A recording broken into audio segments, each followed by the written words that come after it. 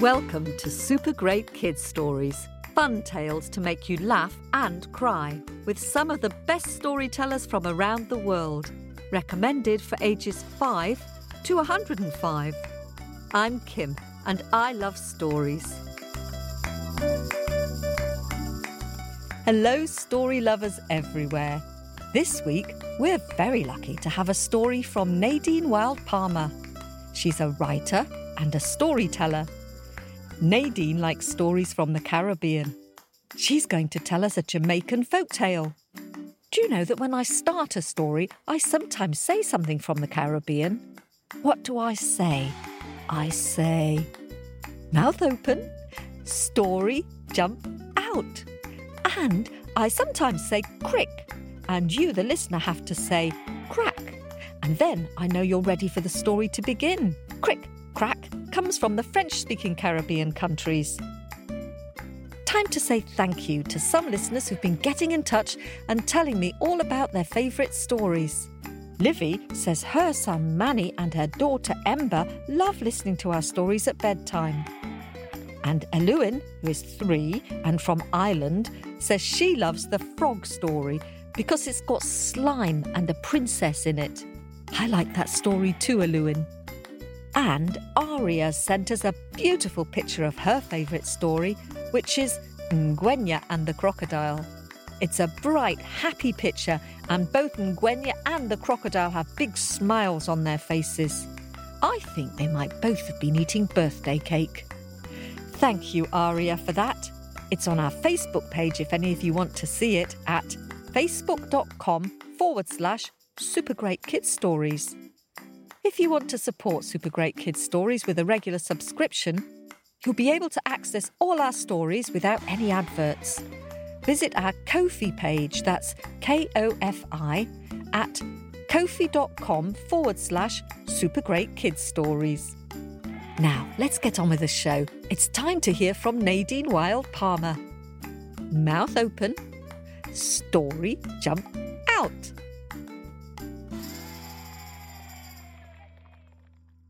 This story is about a race between a donkey and a toad. Picture this, a very ordinary day in a very ordinary savannah where Donkey was very bored. I've been thinking about you, Toad. You've never beaten me at anything. Well, you've never challenged me to anything, said Toad. All right then, said Donkey. How about jumping? And with that, Donkey sprung into the air. Toad jumped too, just not as high. You see, Toad, I think you're just a bit too small, too weak, and too dumb to ever beat me at anything. I bet I could beat you in a race, Toad blurted out, wishing almost as soon as she'd said it that she hadn't. A race? Said Donkey. All their arguing attracted the attention of the other animals in the savannah, and they gathered round in a small crowd to see what was happening. I'm not too small, said Toad. Yes, you are, said Donkey. I'm not too weak, said Toad. Yes, you are, said Donkey. And I'm definitely not too dumb. Yes, you are, said Donkey. The crowd of animals that had gathered began to discuss how they could settle the argument once and for all, and they all agreed that the best way was with a race, just as Toad had suggested. All right then, said Donkey. That settles it. We're going to have a race. Where shall we race to? Toad was terrified. She let out a small croak. I was thinking, she said, perhaps we should have the race in a few days. You know, give us both time to prepare. No, said Donkey. I want to race now.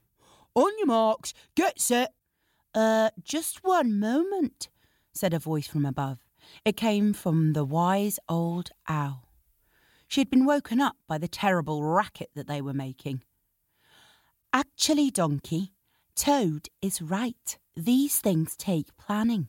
I suggest that you both run up the hill to the red hibiscus bush, round the brown shed, and then back down past the rusty car to the finish line, right back here," said Owl.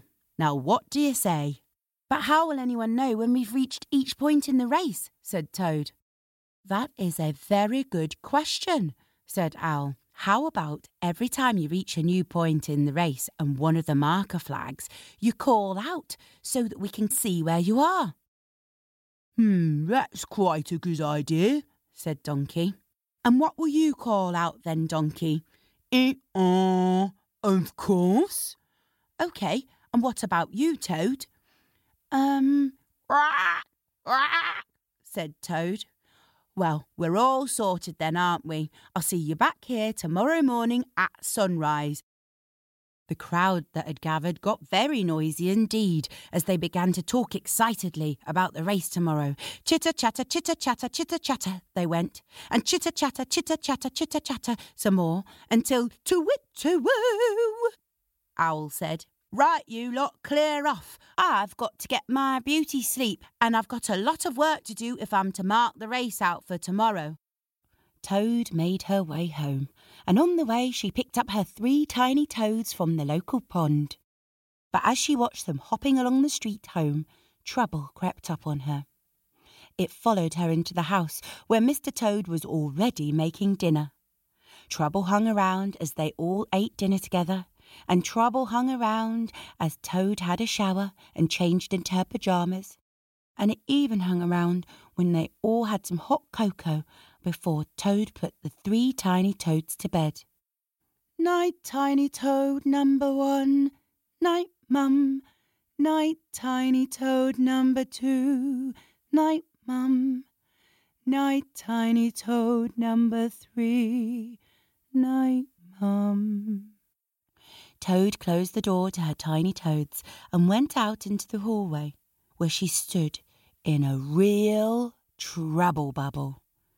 She stood there and she thought, and then she thought and she thought some more, until she had an idea, and her trouble bubble popped, pop. Her 3 tiny toads sounded just like her, and there were 3 red flags along the route of the race where each of them could hide. That way, whenever Donkey passed and said his "ee-aw," one of her tiny toads could croak, "Quack, quack," and everyone would think it was Toad. That would sure teach Donkey a lesson once and for all. In the morning, Toad woke up extra early, and she ran in to wake the 3 toads and tell them what the plan was. And they all sat down to a big hearty breakfast of slimy slugs and spindly spiders. When they were all full up, Toad took the 3 tiny toads and helped them into her basket on the front of her tricycle. Toad cycled the tiny toads up the hill to the first point in the race, the red hibiscus bush, where tiny toad number 1 hopped out. "Tiny toad number 1, you know what to do, don't you?" "Yes, Mum." "Quack, quack." "See you later." "Bye," said tiny toad number 1. Then Toad cycled up the hill to the second point in the race, which was the old brown shed. Tiny toad number 2 hopped out. "Tiny toad number 2, you know what to do, don't you?" "Yes, Mum." "Quack, quack," croaked tiny toad number 2. And Toad gave him a big smile before she cycled off to the third point in the race, which was the rusty car, where tiny toad number 3 hopped out and gave his mum a wink. "Tiny toad number 3, you know what to do, don't you?" "Quack, quack." "That's right," said Toad, and with that she hopped all the way to the start line. Donkey was already there waiting, kicking up dust and making a fuss. The last of the animals gathered round, and it was very noisy, so Owl let out a "to-wit-to-woo" to calm and quiet down the crowd. "OK, we're ready to start. On your marks, get set, to-wit-to-woo." Donkey ran up that hill as fast as he could with all of his strength and all of his might and all of his power. And after a while, Donkey began to get a little bit tired and a little bit out of breath. So he looked behind him to see if he could see Toad, but Donkey couldn't see Toad anywhere. Ee-haw, ee-haw. Donkey slowed down and tried to catch his breath. Donkey said to himself, I can't see that Toad anywhere. She must be so far behind. She's never going to catch me up. So Donkey took a nibble on a nearby patch of grass. Then he sat himself down in the shade for a little rest. But Donkey fell asleep. When he woke up, he looked around him and there was still no sign of Toad. Right then, better get on with this race. And he began to run, slowly at first, until he reached the red hibiscus bush. "Ee-aw," Donkey called out, and do you know what he heard? That's right. "Rock, rock." Donkey could hardly believe his ears. He looked around him, but he couldn't see Toad anywhere. So Donkey ran and he ran with all his might, but Toad always seemed to be out of sight. He ran until he came up to the big old brown shed, where he let out a "ee-aw." And do you know what he heard? Quack, quack. Donkey was infuriated, so he ran and he ran with all his might, but Toad always seemed to be out of sight. He ran and ran until he came right up to the rusty car. And as Donkey approached the rusty car, do you know what he did?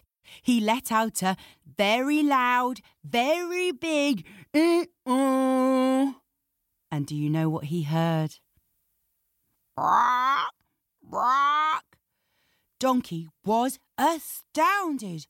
I'm not going to let that little frog beat me in a race, he thought to himself. So he ran and he ran with all his might, but Toad always seemed to be out of sight. He ran so hard and so fast with so much power that he kicked up a big cloud of dust. And just as he was approaching the finish line, Toad hopped out in front of him and went through the red ribbon. The crowd went wild. Confetti rained down. There was screaming and rounds of applause. Go Toad! Go Toad! Go Toad! Toad had won the race and she felt fantastic as Owl put a medal round her neck. The party to celebrate Toad's victory went on well into the afternoon, and all of the animals were there. Even Donkey turned up, although he sulked for a while by himself. He was very embarrassed. Donkey couldn't believe that he'd been beaten in a race by a toad. But do you know what Donkey never did again? He never showed off again. Definitely not about being bigger, or stronger, or cleverer than anybody else. And that suited Toad just fine.